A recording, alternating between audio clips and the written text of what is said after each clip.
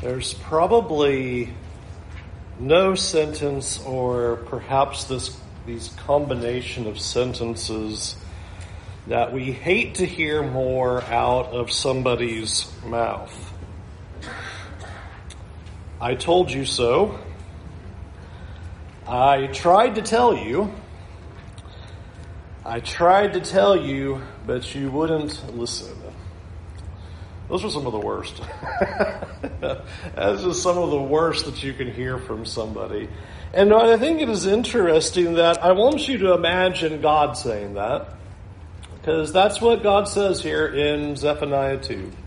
So he comes now to his people, and in the first chapter he's talked to them about their complacency. He's noted that they are satisfied in their wealth and their possessions, that they still worship God. They go through all of the externals that appear that they are worshipers of God, but they do not follow Him or seek Him. And now what's going to happen in chapter 2 is God is going to plead with His people, and He's going to plead with them in a way that you might be surprised. He's going to almost seem to kind of come at it backward to us, because what He's going to do is He's going to give them 3 reasons why they should repent. Here is the Father pleading with His people and calling for them to repent, and the reasons why they need to turn before it's too late. And as we look then at these 3 reasons that God gives, we're going to see for ourselves these very important messages, because God is giving us the same 3 reasons as to why we should turn our lives before it's too late. The first picture is given for us in the first 3 verses of chapter 2 of the book of Zephaniah. Zephaniah chapter 2. And you'll notice in verse 1, he says, "Gather together, yes, gather, O shameless nation, before the decree takes effect, before the day passes like the chaff, before there comes upon you the burning anger of the Lord, before there comes upon you the day of the anger of the Lord. Seek the Lord, all you humble of the land, you who do just commands. Seek righteousness, seek humility, perhaps you may be hidden on the day of the Lord's anger." And so the first picture is you need to repent while you can. You need to turn before the decreed judgment takes effect. It's an interesting way to put that. Think about the image is that God has decreed a judgment that is certainly coming, and you're waiting for its arrival. It hasn't happened yet, but it's already come out of His mouth. It is certainly going to take place. And because of that, Zephaniah says, you need to get together, you need to gather together your assembly, you need to be repentant, so that at the end of verse 3 it says, perhaps you may be hidden on the day of the Lord's anger, that you will be ready for this to happen. Now, I think as South Floridians, we understand this idea very well, because we do this dance every year. Every year in hurricane season, there is the decreed judgment of the cone of air, and as it comes over where we live, the whole idea is, you know it's coming, it is certainly going to happen, yet you still have a little bit of time to get ready before it arrives. And that's when you see everybody go nuts, and the lumber's gone, and the gas is gone, and the food is gone, and the water's gone, and everything's gone. And that's the idea here, is that the declaration's been made. It's coming.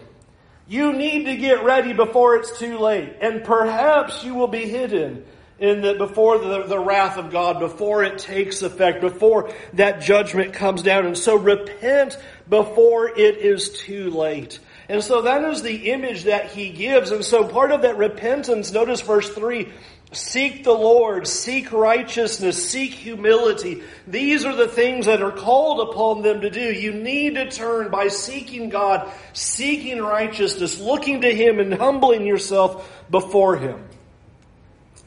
But notice carefully verse 3, because I found what is stated in verse 3 to be absolutely jarring and surprising. Because he says there in verse 3, seek the Lord, all you humble of the land. And notice the rest, you who do His just commands. Now, wouldn't you thought that would have said, seek the Lord, you who are not doing his just command. Seek the Lord, you who are arrogant and not humble. No, he says, here's what I want you to do. Seek the Lord. All you people who are keeping God's commands, you need to seek God before it's too late. And I think that is a really interesting image that's given to us, because here is a picture of the people doing the commands of God, and yet they are still going to experience God's wrath. Now remember, in our backdrop of what's going on when this is written, remember Josiah is the king. He has put in spiritual reforms and is turning the nation around, at least externally, at least visually, where they are getting rid of the idols and they are turning to worshiping God. And yet they are, as they are doing the commands of God, Zephaniah is saying, you still have a problem. You might be doing what God says and still fall under judgment and still experience the wrath of God. I think sometimes a terrible thing has happened where we can sometimes portray, imply, or give off the impression that, all that you need to do in order to avoid the wrath of God and avoid being lost is you just need to go to the right church that has the right leadership structure that teaches the right things on salvation, and you'll be just fine. Just make sure you're in the right building. Just line up some certain things there. And obviously, following what God says about worship and salvation is important and not optional. But there are far bigger questions that have to be asked. Are you even seeking the Lord? Are you even desiring Him? Do you even humble yourself before God? Do you seek His righteousness? Do you love Him? It is so interesting that this is the wording, because He is talking to a people who are doing the acts of what look like to be followers of God.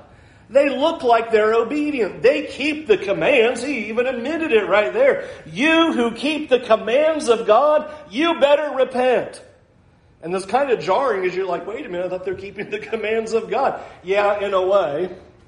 They're doing the things that look like they're the people of God. And He tells them, you better seek righteousness. You better seek humility. And you better seek the Lord. That these are the important questions that need to be asked and need to be answered.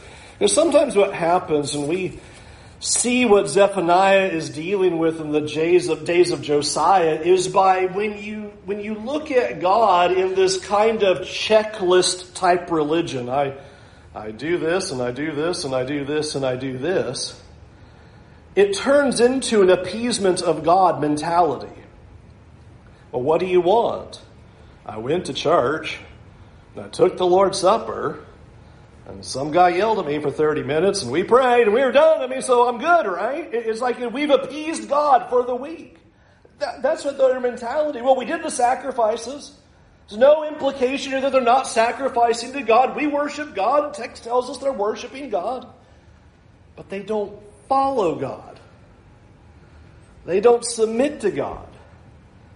But they're doing all the things that look like they care about God. And so it's an important picture that's given here, is that the need to repent while you still can, even though you may have certain outward attributes checked off the list, that doesn't make you right with God. And that's the first picture that Zephaniah puts forward. Repent then before it is too late.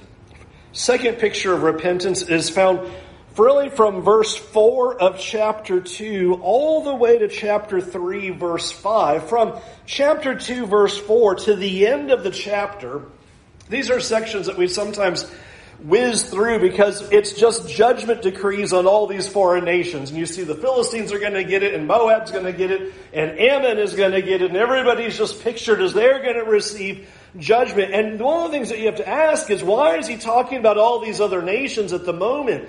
And what we're going to see is that the picture is the need for repentance is not only so that they will avoid this decreed judgment before it's too late, but you need to repent because you look just like the nations around you. You look just like those worldly people and are not distinct and different.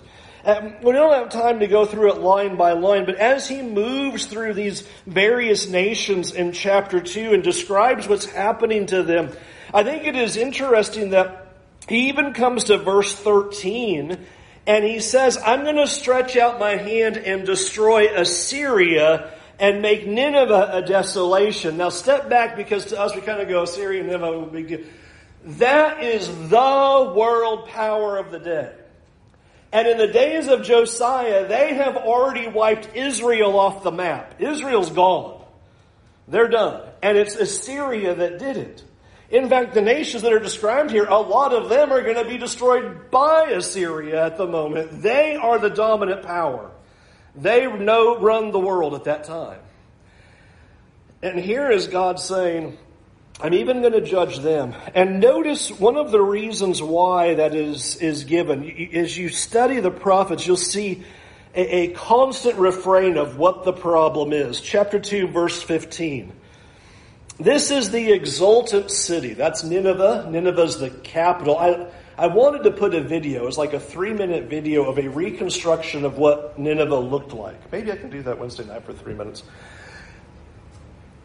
Amazing. Amazing. Huge capital city of the world power of the day. And so he's talking to Nineveh, and he's saying in verse 15, this is the exultant city that lived securely, that said in her heart, I am, and there is no one else. This is always what's identified by God when it comes to powers and nations and capitals. Is here's what they thought. They thought they were untouchable. They thought there was nobody like them. No one would ever be like them. They are amazing and no one will ever knock them over. They will never have any problems. They will always be the dominant power. A little bit of history. Every world power thinks they will always be the world power, and no world power has ever always been the world power, but we continue to think we will always be the world power. Assyria thought that. In fact, the wording is quite stark when it says there in verse 15, the words are, I am, and there is no one else. Those are words that God reserves for himself. In the prophet Isaiah, God, in denouncing idols, says, I am, and there's no one beside me. And Nineveh comes along and says, I am, and there's no one beside me. I'm it. I'm self-sufficient. I don't need God. We're all powerful. And all of that is a setup to show Judah has the exact same problem. The first word of chapter 2, verse 4 is the word for. It's like, why do we need to repent? Well, I want you to see what God is doing in the other nations. He's judging them for their pride and for their wickedness. And then notice how he then kicks into chapter 3, verse 1. Woe to her who is rebellious and defiled, the oppressing city. She listens to no voice. She accepts no correction. She does not trust in the Lord. She does not draw near to her God. Her officials within her are roaring lions. Her judges are evening wolves that leave nothing until the morning. Her prophets are fickle, treacherous men. Her priests profane what is holy. They do violence to the law. The Lord within her is righteous. He does no injustice. Every morning he shows forth his justice. Each dawn he does not fail, but the unjust knows no shame. You would think as you read those first 5 verses, he didn't stop talking about Nineveh, but he did. He flipped over to Jerusalem and called it the oppressive city with all the evil that is going on within it, and how the prophets are liars and the priests are torturing the law and describing the evil that is going on. From verse 2 to verse 5, but look at verse 2. She listens to no voice. She accepts no correction. He's telling them you need to repent because you don't listen. You think you're above correction. You think you've got it all figured out. You're just like Nineveh. Nineveh says, hey, look at me, exultant city. I'm doing great up here. And in Judah and Jerusalem and the people that are supposed to be the people of God, are doing the exact same thing. Verse 2, doesn't listen to the voice, accepts no correction. She does not trust in the Lord, and she does not draw near to her God. She has no concern for the ways of God. But notice then in verse 1 to say, she's rebellious and she's defiled. Rebellious against God, defiled against God, doesn't listen, doesn't care. And that's why you're seeing all these things happening. The city is rebellious, the city is repressing, because it doesn't listen, it doesn't accept correction. That's why verse 3, the officials of the land are like roaring lions, pictured as devouring the people. Notice the judges are like evening wolves, also an image of devouring the people, leaving nothing till morning is what the text says. Prophets, they're treacherous as well. The priests profane what is holy. They're doing violence to the law. The whole point that's being made is that the only solution is that you would listen to God. Notice their whole culture and their whole society is completely collapsing because they don't listen to God. They're oppressing, they're rebellious, they don't listen, they're torturing the people, the judges are false, the leaders are wrong, the prophets are useless. And what's the big problem? They won't listen to God. That's the problem. They won't listen to God. This is a reminder to us that the only way our culture is ever going to have any kind of true social reform, true righteousness, true justice, true healing, true joy, true anything, is when the culture listens to God. If that doesn't happen, none of the things that we may desire will ever happen. And that's what's happening here. Here's the people of God.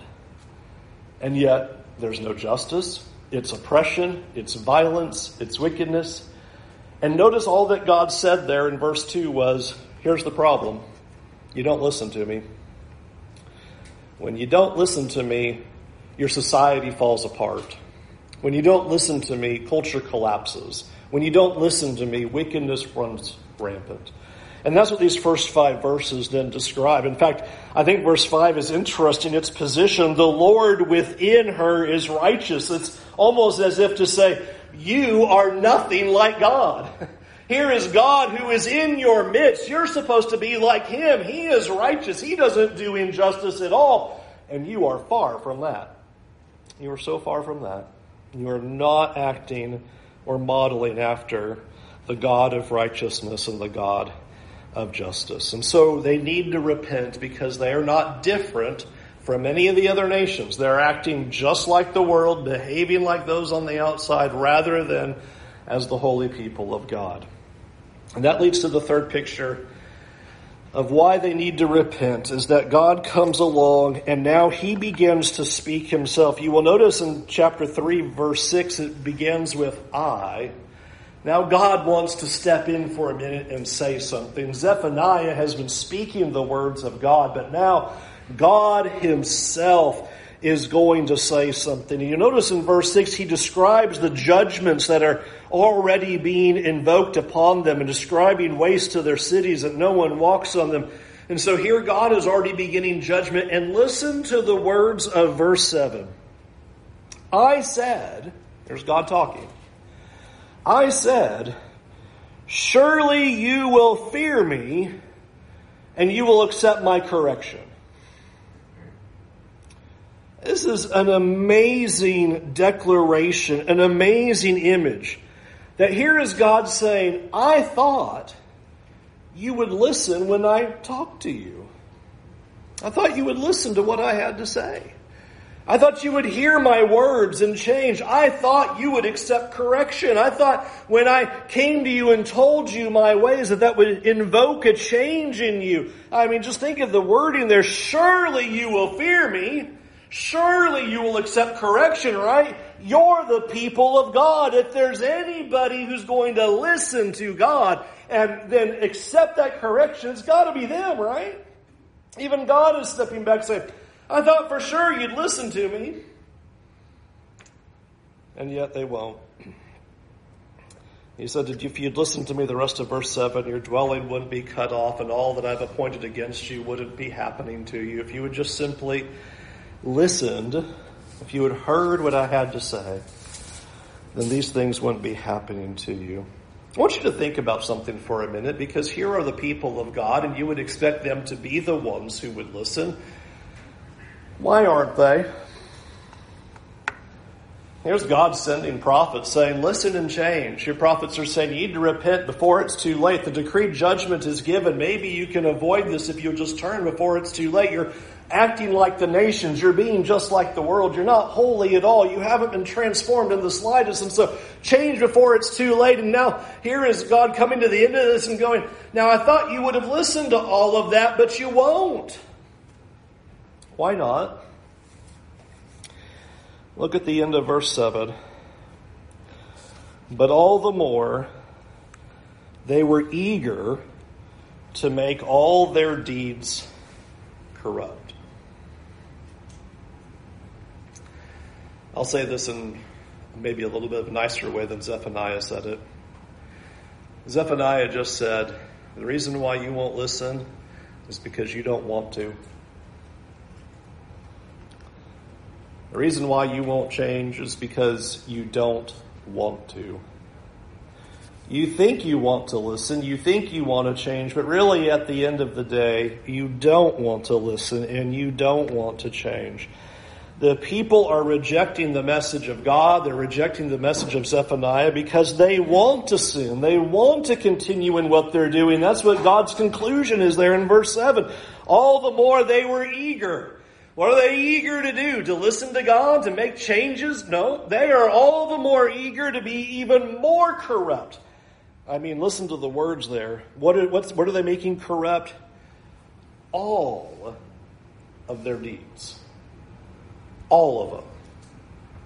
They're eager for that. Unfortunately, I would suggest to us that this is really the problem for humanity. This is the human condition. This might be my favorite part of the Gospel of John when Jesus makes this clear declaration. Here's the verdict. Here's the judgment, some translations say. Light has come into the world. That's Christ. And people love the darkness instead of the light. Why? Well, the same reason Zephaniah said. Because all they do are make their deeds corrupt. Their deeds are evil. Everyone who does evil hates the light and will not come into the light for fear that their deeds will be exposed. What Zephaniah does is he just pulls back the curtain and he says, here's what your problem is. You do what you want to do. That's your problem. The problem is you are eager to do all the more what you want to do. You want to be corrupt. You want to be wicked. You want to continue on that path. You don't want to listen to what God says. And I think that's such an important message for us to think about. Because we can do the same thing where we think we are just above it all, that we are sovereign over our lives and we have the say and we'll do what we think is best and we'll do what we think is right and we'll make those determinations and we will not consider God. And that's the same thing that's happening here in the days of Zephaniah. And what is so sad about this whole scene is God says here in chapter 3, verse 7, all of this would have been averted if you just listened. If you just listened. If you just listened to what God was saying, this crisis and this judgment and this situation and these problems would not have happened. That all of could have been avoided if you just simply accepted God's correction and listened to what he has to say. For us, I think the application is clear for just the most obvious things, that we are living in a similar circumstance where here God has decreed there is going to be a final judgment. We're already in the cone. The judgment is decreed by God. There will be final judgment. And so what will you do now knowing that that is certainly going to happen? It's the same circumstances that Zephaniah is standing in. Judgment's decreed, and your options are available about what you want to do about this. That you can prepare for God's return before it's too late. And one of the key messages that has been talked about is the need for repentance. That if you could repent, then you could enjoy the blessings of God. There doesn't have to be judgment and wrath. That doesn't have to be the outcome. But repentance is necessary. It has to happen. And he gives us the pictures how, if I brought us back to chapter 2 and verse 3, the same pictures are given to us there. That repentance requires humility. And that might be one of the hardest parts about true repentance. Because true repentance means I'm going to listen to what God is telling me. I'm going to listen to what he says and make the changes. Jesus began his Beatitudes in his Sermon on the Mount by speaking and saying that those who were poor in heart, those poor in spirit, they were the ones who are blessed in the kingdom of God. They're the ones that are enjoying that. It requires that kind of submission and that kind of heart. Please think about it. We cannot turn to God if we think we are right. If we think we're right, why would we ever turn to God? I've got it all figured out. I'm doing life just fine. I'm A-okay. Repentance requires humility, and we cannot turn to God if we will not listen, we will not accept correction. Number 2, repentance requires seeking righteousness. Jesus said this very well in his sermon as well, when he said that you would seek first the kingdom of God and his righteousness, and all these things would be provided for you in Matthew 6 and verse 33. The same call is we have to stop doing what we want and start doing what God wants. It's the essence of repentance. And I hope that we would think about this picture of repentance goes beyond external moral reforms. In Josiah's day, when Zephaniah is proclaiming this, they had all kinds of external moral reforms going on. And he is condemning them outright and saying, you are doomed. It's not about faking other people out to look like you're a follower of God, but to seek him with your heart, to seek him with righteousness, and to seek him in humility. But if there's any of this that sticks tonight, I want the words of chapter 3 and verse 7 to stick to you. I hope these words will remain in your heart, because can you imagine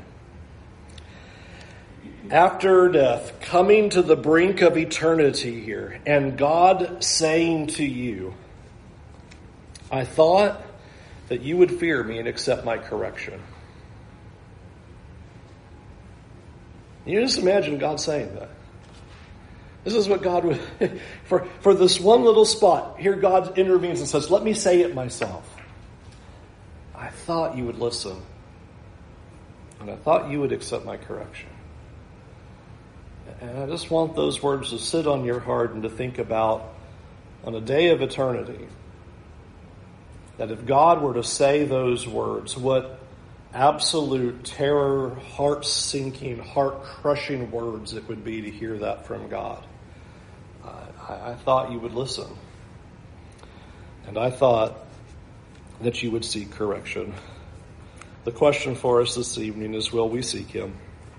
Will we listen? Will we repent? Will we seek the Lord beyond just doing his commands, but seeking humility and righteousness and faithfulness? It is our God who is just and right, who does no wrong. He does not fail. And he wants us to be in a relationship with him, that we would turn from those things. And by being in relationship with him, we would allow him to transform our hearts and transform our lives so that we could be with him. Judah failed. Will we listen? Let's go to God in prayer. Heavenly Father, Lord, it is chilling words to think about you telling your people that you thought that they would listen to you and accept your correction and stubbornly refused. And God, I pray that we would not be those people.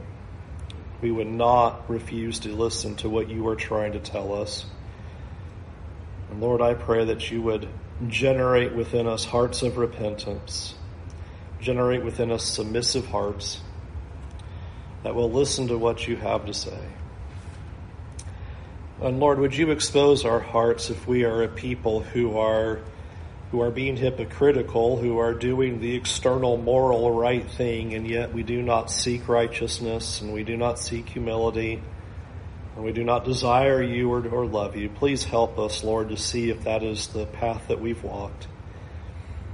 Help us to have hearts that you desire. Transform our hearts and change our lives so that we would be more fitting of having a relationship with you.